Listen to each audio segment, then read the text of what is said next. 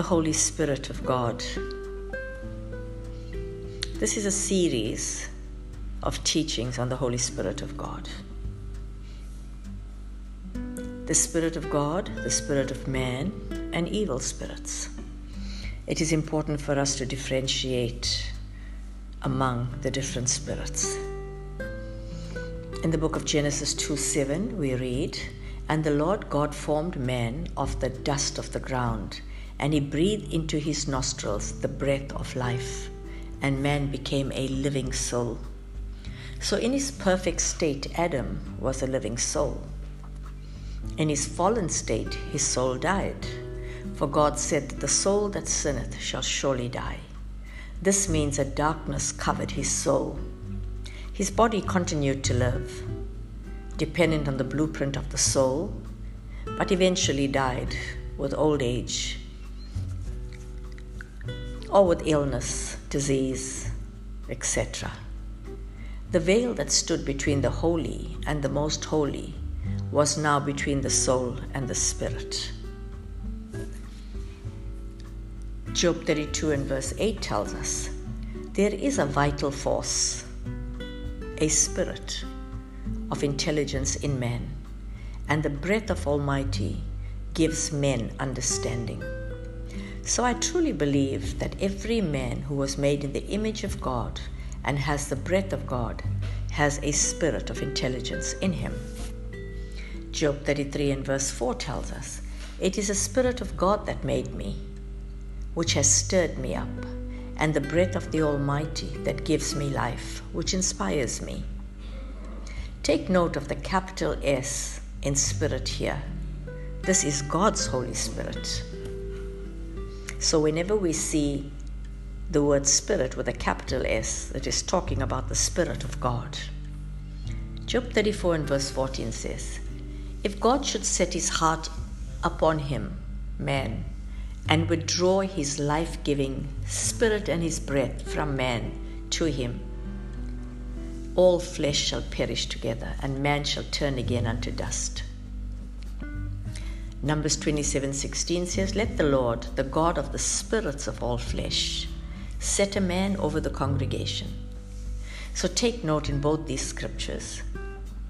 God is the God of the spirits of men. He also chooses a man through whom he blesses with a transgenerational blessing. This is the anointing upon a man that can be transferred to another by the laying on of hands.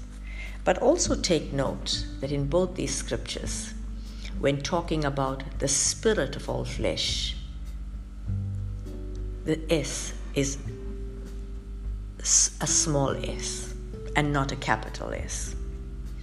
Ezekiel 11:19 tells us, "And I will give them one heart, and I will put a new spirit with the new, and I will take the stony heart out of your flesh, and will give them a heart of flesh." Ezekiel 18:31-32 says, "Cast away from you all your transgressions by which you have transgressed against me, and make you a new mind and heart and a new spirit. For why will you die, O house of Israel? For I have no pleasure in the death of him who dies, says the Lord. Therefore turn, be converted, and live." Ezekiel 36:26-28 says, "A new heart will I give you, and a new spirit I will put within you. I will take away the stony heart out of your flesh, and I will give you a heart of flesh. And I will put my spirit within you, and cause you to walk in my statutes, and you shall keep my judgments and do them. And you shall dwell in the land that I gave to your fathers, and you shall be my people, and I will be your God." Please take note that there's a small s in all of these scriptures when talking about the spirit in man, which is the breath of God. The word spirit in the Greek is ruach. It's the same as the Holy Spirit of God. Breath is nishama. It's a puff of air, and it's closely related to the life of the soul. Psalms 32 and verse 2 tells us, "Blessed, happy, fortunate, to be envied is the man to whom the Lord imputes no iniquity, and in whose spirit there is no deceit." small s for spirit. This spirit in man is closely related to the life of the soul, sometimes shown as ruach, and at other times it's the breath of the soul. Proverbs 15:13 tells us, "A glad heart makes a cheerful countenance, but by sorrow of heart the spirit is broken." Ruach or breath, Proverbs 20:27. The spirit of man, that factor in human personality which proceeds immediately from God, is the lamp of God, searching all the innermost parts. This word spirit, the spirit of man in this scripture, is neshama and is closely related to the life of the soul. Proverbs 17:22 tells us, "A happy heart is good medicine, and a cheerful mind works healing, but a broken spirit, small s, dries up the bones." Ecclesiastes 8:8 tells us, "There is no man who has power over the spirit to retain the breath of life, neither has the power over the day of death. There is no discharge in battle against death, neither will wickedness deliver those who are its possessors and given to it." So man cannot decide to own the breath of God. God decides when it is time to withdraw his breath from man. And we notice that man does not have power over the spirit to retain that breath within him. That breath comes directly from God. But the S in that spirit is small letter. Isaiah 57:15-16 says, "For thus says the high and lofty one, who inhabits eternity and whose name is holy. I dwell in the high and holy place, with him also that is of a contrite and a humble spirit, to revive the spirit of the humble, and to revive the heart of the contrite ones. For I will not contend forever, neither will I always be wroth, for the spirit should fail before me, and the souls which I have made." So even though Adam could not easily access the Spirit of God in him after the fall, God, through his Spirit in man, began a process of reviving the spirit of the humble and the contrite in heart. God declared that he would not be angry forever, lest the spirits of men, or the life, the breath of the soul of man, should fail before God. For God made our souls, and it is God's breath in our souls anyway to keep us alive. Isaiah 63:10-11, "But they rebelled and vexed his Holy Spirit," capital letter S. "Therefore he was turned to be their enemy, and he fought against them.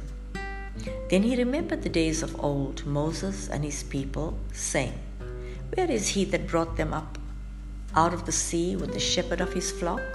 Where is he that put his Holy Spirit, capital letter S, within him?" So it is clear, according to the above scripture, that God did put his Holy Spirit in Moses. Question is, why would God destroy his people after bringing them out of Egypt and captivity to destroy them again? Well, from God's side, he was not willing to destroy his people, whom he saved with his right hand of righteousness. From man's side, man rebelled against the Holy Spirit, vexed and irritated his Holy Spirit. Therefore he became their enemy.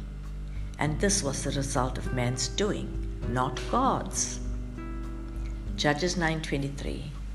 God sent an evil spirit, small letter S, between Abimelech and the men of Shechem, and the men of Shechem dealt treacherously with Abimelech. So the Holy Spirit is not an evil spirit. He is the Holy Spirit of God, and he is the Spirit, the very life of God. Evil spirits are fallen spirits who are still subject to God for his work. Therefore, the Bible tells us that these spirits work in the sons of disobedience. Remember that God has no equal, nor does he have any rival. The devil is not his adversary. God can use angels, fallen angels, the devil, when he wants to, and they simply obey him. 1 Samuel 16 and verse 23 tells us, "But the Spirit of the Lord departed from Saul, and an evil spirit tormented and troubled him." Spirit of the Lord is capital S. Saul's servant said to him, "Behold, an evil spirit from God, small s, torments you.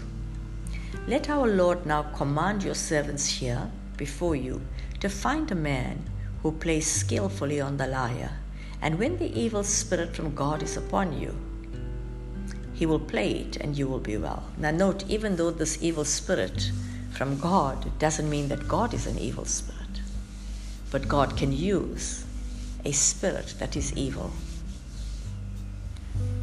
is upon you, and he will play it and you will be well. Saul told his servants, "Find me a man who plays well and bring him to me."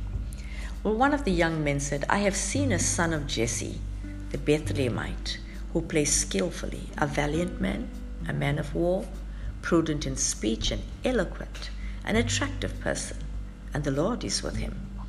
So Saul sent messengers to Jesse and said, "Send me David your son, who is with the sheep." And Jesse took a donkey loaded with bread, a skin of wine, and a kid, and sent them by David his son to Saul. And David came to Saul and served him. Saul became very fond of him, and he became his armor-bearer. Saul sent to Jesse, saying, "Let David remain in my service, for he pleases me." And when the evil spirit from God was upon Saul, David took a lyre and played it. So Saul was refreshed and became well, and the evil spirit, small s, left him. So the possibility of the Holy Spirit departing is a reality. In this case, an evil spirit from God replaced the Holy Spirit. God is not evil, but he can use an evil spirit because the devil obeys him and is a servant to God. Disobedience in any form can spell disaster for a child of God. 1 Samuel 18:10. The next day an evil spirit from God came mightily upon Saul, and he raved madly in his house, while David played the lyre with his hand, as at other times, and there was a javelin in Saul's hand. 1 Kings 22:21-23. Then there came forth a spirit, of whom I am about to tell, and stood before the Lord and said, "I will entice him." And the Lord said to him, "By what means?" And he said, "I will go forth and be a lying spirit in the mouths of all his prophets." The Lord said, "You shall entice him and succeed also. Go forth and do it." So the Lord has put a lying spirit in the mouths of all these prophets, and the Lord has spoken evil concerning you. Now this was to deceive Ahab because of his evil heart. The evil spirit was ever ready to entice Saul. The devil will do anything to cause the children of God to rebel just like himself against God. Then he can accuse them and bring a penalty on them. It is not God wanting to send an evil spirit on man, but man's actions will justify. Man's disobedience will cause an evil spirit to demand to act in his life. Psalms 139, 7-12 says, "Where could I go from your spirit, or where could I flee from your presence? If I ascend up into heaven, you are there. If I make my bed in Sheol, the place of the dead, behold, you are there. If I take the wings of the morning, or dwell in the uttermost parts of the sea, even there shall your hand lead me, and your right hand shall hold me. If I say, surely the darkness shall cover me, and the night shall be the only light about me.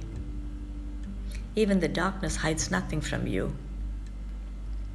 but the night shines as the day. The darkness and the light are both alike to you." Notice a capital S for the Spirit of God. This is the very presence of God. Take note that the presence and Spirit of God is not restricted to heaven. God's Spirit is also in the place of the dead, in the sea, even in the darkness. One can never hide from the Spirit of God. He will find you out.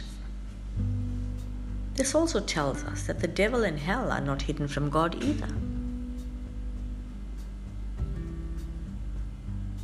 Therefore, if the Spirit of God dwells within us, we can walk in absolute victory over the forces of darkness and over everything this world metes out to us. The Holy Spirit is really our victory. The Holy Spirit is the key to a successful life. The Holy Spirit is the Spirit of God dwelling in us to take us on a journey to completion and perfection in Christ.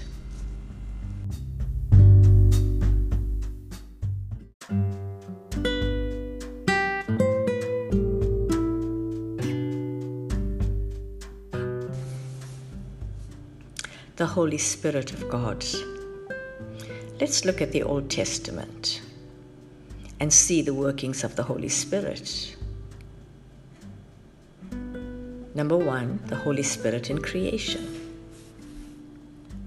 The book of Genesis, chapter 1 and verses 2 and 3 tells us, "The earth was without form and an empty waste, and darkness was upon the face of the deep. The Spirit of God was moving, hovering, brooding over the face of the waters. And God said, 'Let there be light,' and there was light." Now, firstly, it's the Holy Spirit who brings order into a chaotic state. We also see how the Holy Spirit acts on the word that is released from the mouth of God. He activates the word and watches over the word to perform it. There is a very close relationship between the Spirit of God and the Word of God. The Word of God is the blueprint and the pattern, the constitution of God, by which everything is created and made up. The Holy Spirit is the power who causes that word to become alive. Number 2, the Holy Spirit and the Word. Psalms 138 and verse 2 tells us, "I will worship towards thy holy temple and praise thy name for thy loving kindness and for thy truth. For thou hast magnified thy word above thy name." Isaiah 55:11 tells us, "So shall my word be that goes forth out of my mouth. It shall not return to me void, without producing any effect, useless, but it shall accomplish that which I please and purpose, and it shall prosper in the thing for which I sent it." So in order to walk in victory, one needs to present to the Holy Spirit the Word of God. This is so because the blueprint of God's Spirit is Word, and His Word is Spirit. Jesus Himself said in John 6:63, "It is the Spirit who gives life. He is the life giver. The flesh that I have been speaking to you, or the words that I've been speaking to you,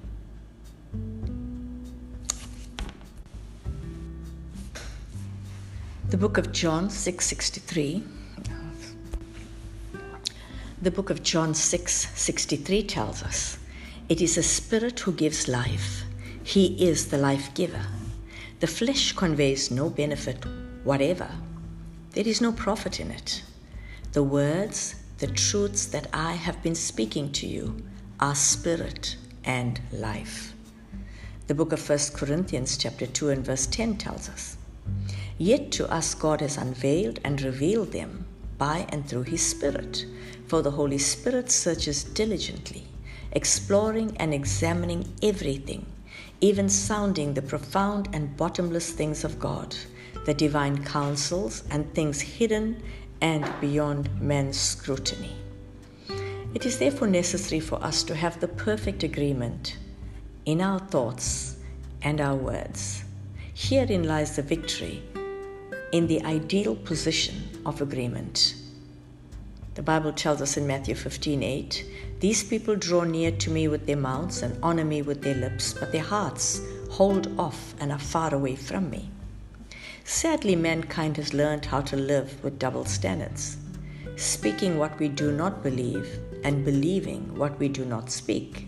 Herein lies the failure to secure an agreement. Actually, one needs to bring an agreement in 3 major areas: in purpose, in thought, and in action. or in thought, word, and action. It is possible to live and continue in 3 different realms: thinking differently, speaking differently, and doing differently. However, this will not give us victory in life at all. Therefore, when we are led by the Spirit of God, we are led to think, to speak, and to do the same things. This is perfect oneness and agreement. We sometimes think that oneness is just coming together of a multitude of people, but perfect oneness is created inside of a man. Therefore, it is critical. It is incumbent upon us to cooperate with the Holy Spirit and to allow the Holy Spirit to lead our speaking, to lead our thinking, and to lead our doing. The book of 1 John 2:29 tells us, "If you know and perceive and are sure that He, Christ, is absolutely righteous, conforming to the Father's will in purpose, thought, and action, you may also know and be sure that everyone who does righteously and is therefore in like manner conformed to the divine will is born, begotten of Him, that is God." Let's look at the Holy Spirit in the lives of men.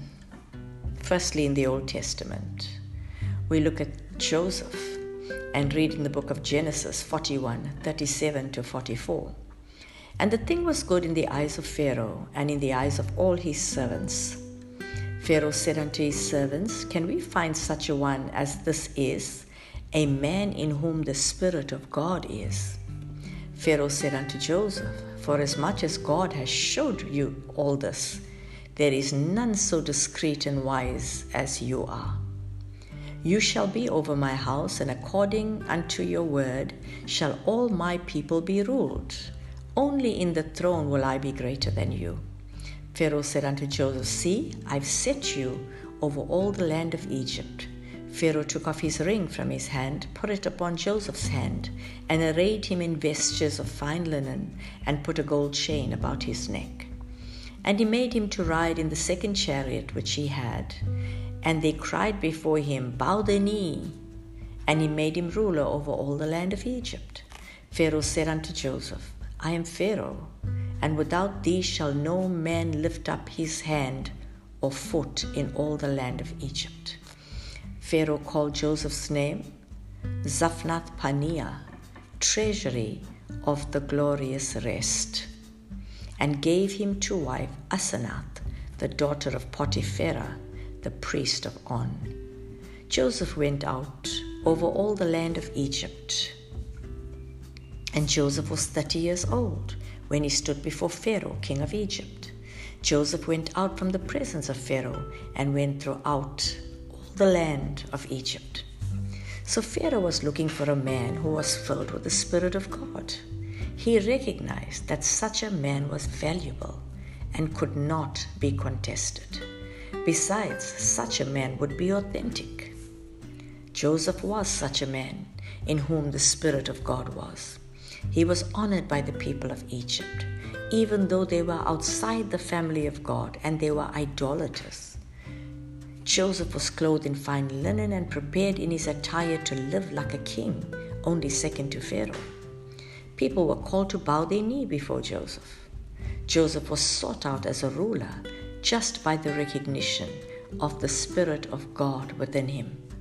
Today, too, the forces of darkness honor and obey the Spirit of God in men and choose to respect them.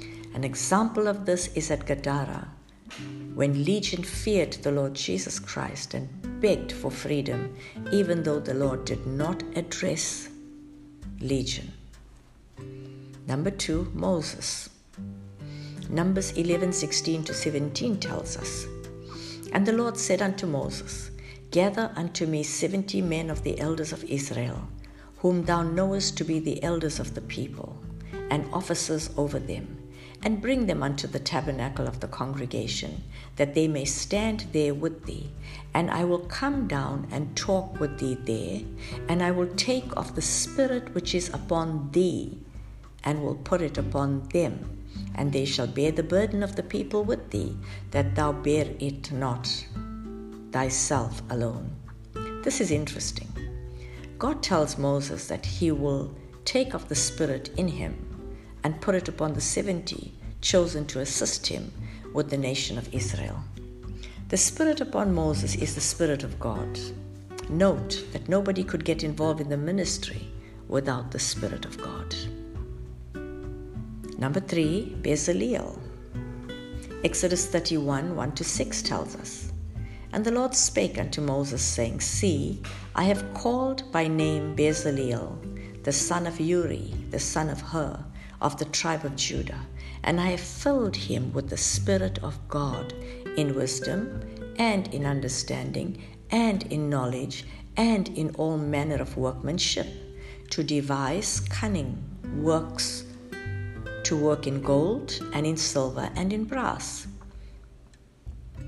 and in cutting of stones, to set them, and in carving of timber, to work in all manner of workmanship. And I, behold, I have given with him Aholiab, the son of Ahisamach, of the tribe of Dan. And in the hearts of all that are wise-hearted I have put wisdom, that they may make all that I have commanded thee.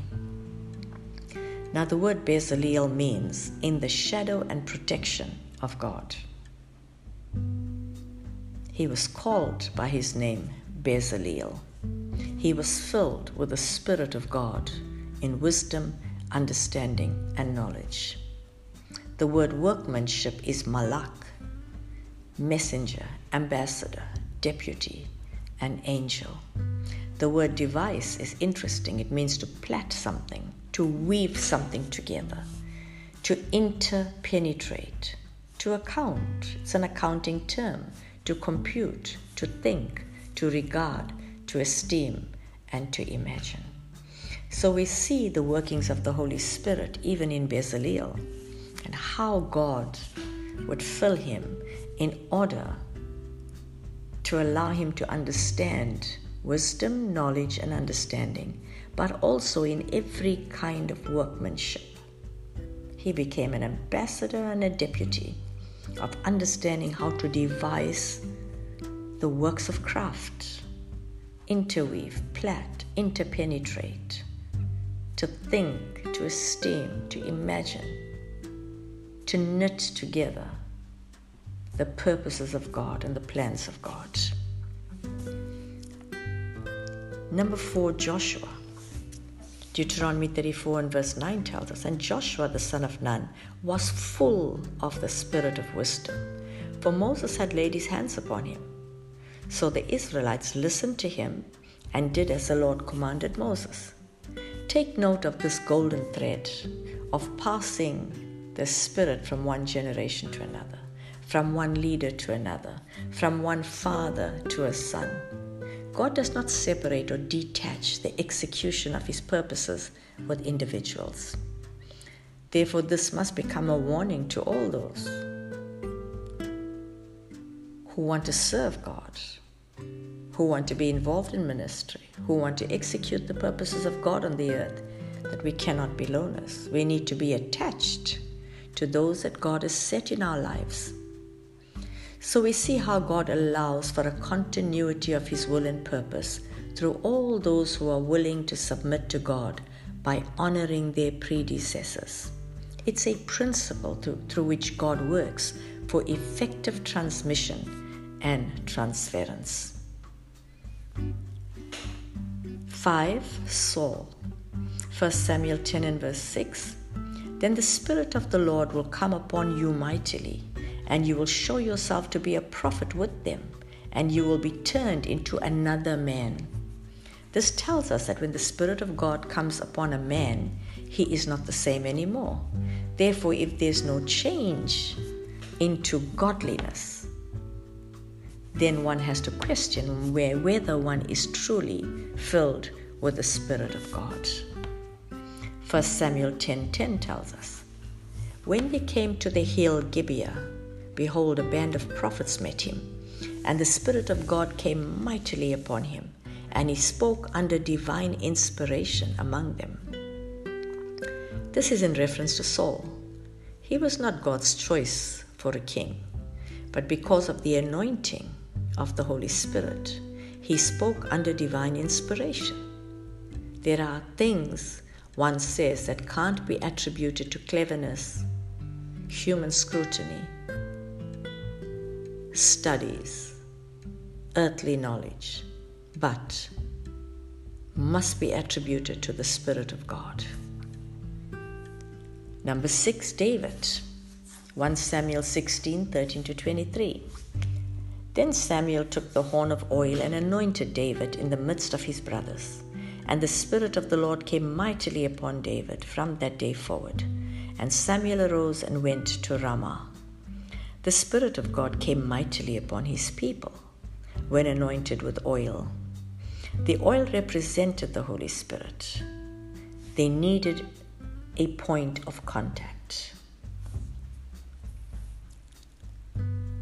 We also see that no king or leader was able to go into ministry without first being anointed. Psalms 51:11-12 tells us, "Cast me not away from your presence. Take not your Holy Spirit from me. Restore to me the joy of your salvation and uphold me with a willing spirit." So the presence of God in David through his Holy Spirit was his power, and he knew that. He begs God not to take away his Holy Spirit. Even in his sinful state, he cries out not to leave him without the Holy Spirit. So it means there is a possibility that the Holy Spirit can leave. David talks about a willing spirit. He recognizes that he can never make it without the Holy Spirit. Remember that he was anointed at the age of 16 for kingship. Number 7 is Elijah to Elisha. 2 Kings 2:9, "And when they had gone over, Elijah said to Elisha, 'Ask what I shall do for you before I am taken from you.' Elisha said, 'I pray you, let a double portion of your spirit be upon me.'" Notice again the golden thread. He asked for the spirit that was upon Elijah, but this time double. He knew that this was God's way of transmitting his spirit upon his chosen ones. As we read on, we will see how Elisha did operate in the double the miracles, the authority, the power. 8 was Daniel. "But at the last Daniel came in before me, whose name was Belteshazzar, according to the name of my God, and in whom is the spirit of the holy gods.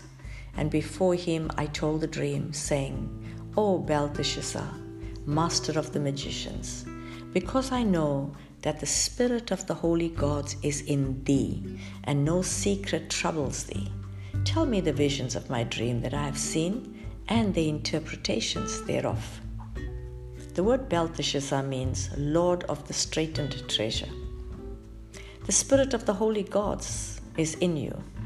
There was a recognition by the king of the divine in the human.